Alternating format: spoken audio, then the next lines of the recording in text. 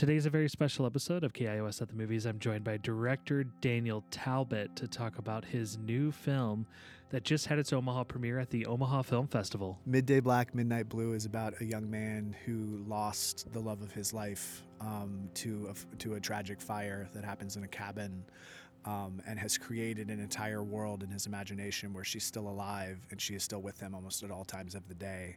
That becomes more real to him than the real world is. And so it's about his struggle to hold on to her and hold on to her memory, while the real world is kind of demanding him to come back into it. In some ways, it reminded me a lot of kind of older European cinema that really got me into movies, but specifically kind of Bergman and stuff like that.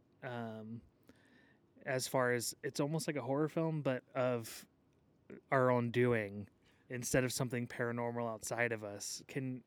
Was that on your mind at all? And what were some of your aesthetic influences? Hilner Palmason, the director, was one of our influences, was a really big influence on us. His film Godland, his film White, White Day. And also the classic European kind of auteur cinema was absolutely on our mind making the film. It is a horror film. I mean, he is haunted by her memory and haunted by the ghost of her, whether you believe in ghosts or not. That type of disorder, kind of mental disorder, is a very real thing, and PTSD is a very real thing. And so he's absolutely haunted by her. Yeah, it's almost like the scariest thing that we can experience a lot of times is within ourselves. And I think that really comes across in the film. What drew you to this story that you wanted to spend a couple of years on this film? Well, I'm lucky that I get to work with my family a lot. And so during the pandemic, we were apart for most of the pandemic because I was in Los Angeles, Sam was in New York. We were all spread out. So we really wanted to find a project that we could make, a film that we could work on somehow during the pandemic.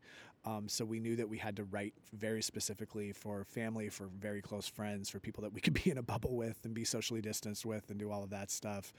And so it came out of the pandemic and wanting to create something. And also the pandemic, we lost some very close friends very early on. So we were thinking a lot about grief and about how you process grief, especially how you process grief when something happens so suddenly and so quickly. And so it came out of the pandemic very much so, and wanting to explore that in an artistic, impressionistic way. I'm curious to hear just a little bit about the reactions you've been getting from people, because I know that films like this, oftentimes people struggle, and I feel like in America specifically, we struggle so hard to find exactly what a filmmaker is trying to say or exactly what the film is about, but one of the things that I've kind of always had this, but it's been really coming clear to me the older I get, is that the more I let go of any kind of trying to understand every single thing in a piece of art. The reactions have been all over the map. There's people that get angry by the fact that that's not linear. And there's people that really, like yourself, that just really get it and kind of really go on the ride. And so we knew, I think, making it that we wanted it to be utterly, completely itself, and that in order to do that and to explore grief the way we wanted to, that grief is nonlinear, it's liquid, it's watery, it's murky, it moves around, it's unpredictable.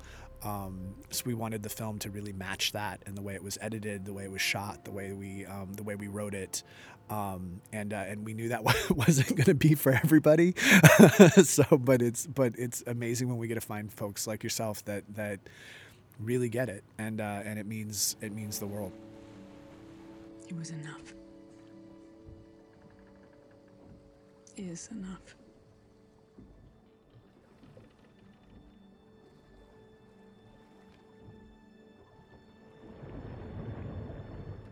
Midday Black, Midnight Blue is making film festival rounds. For KIOS, I'm Joshua LeBior.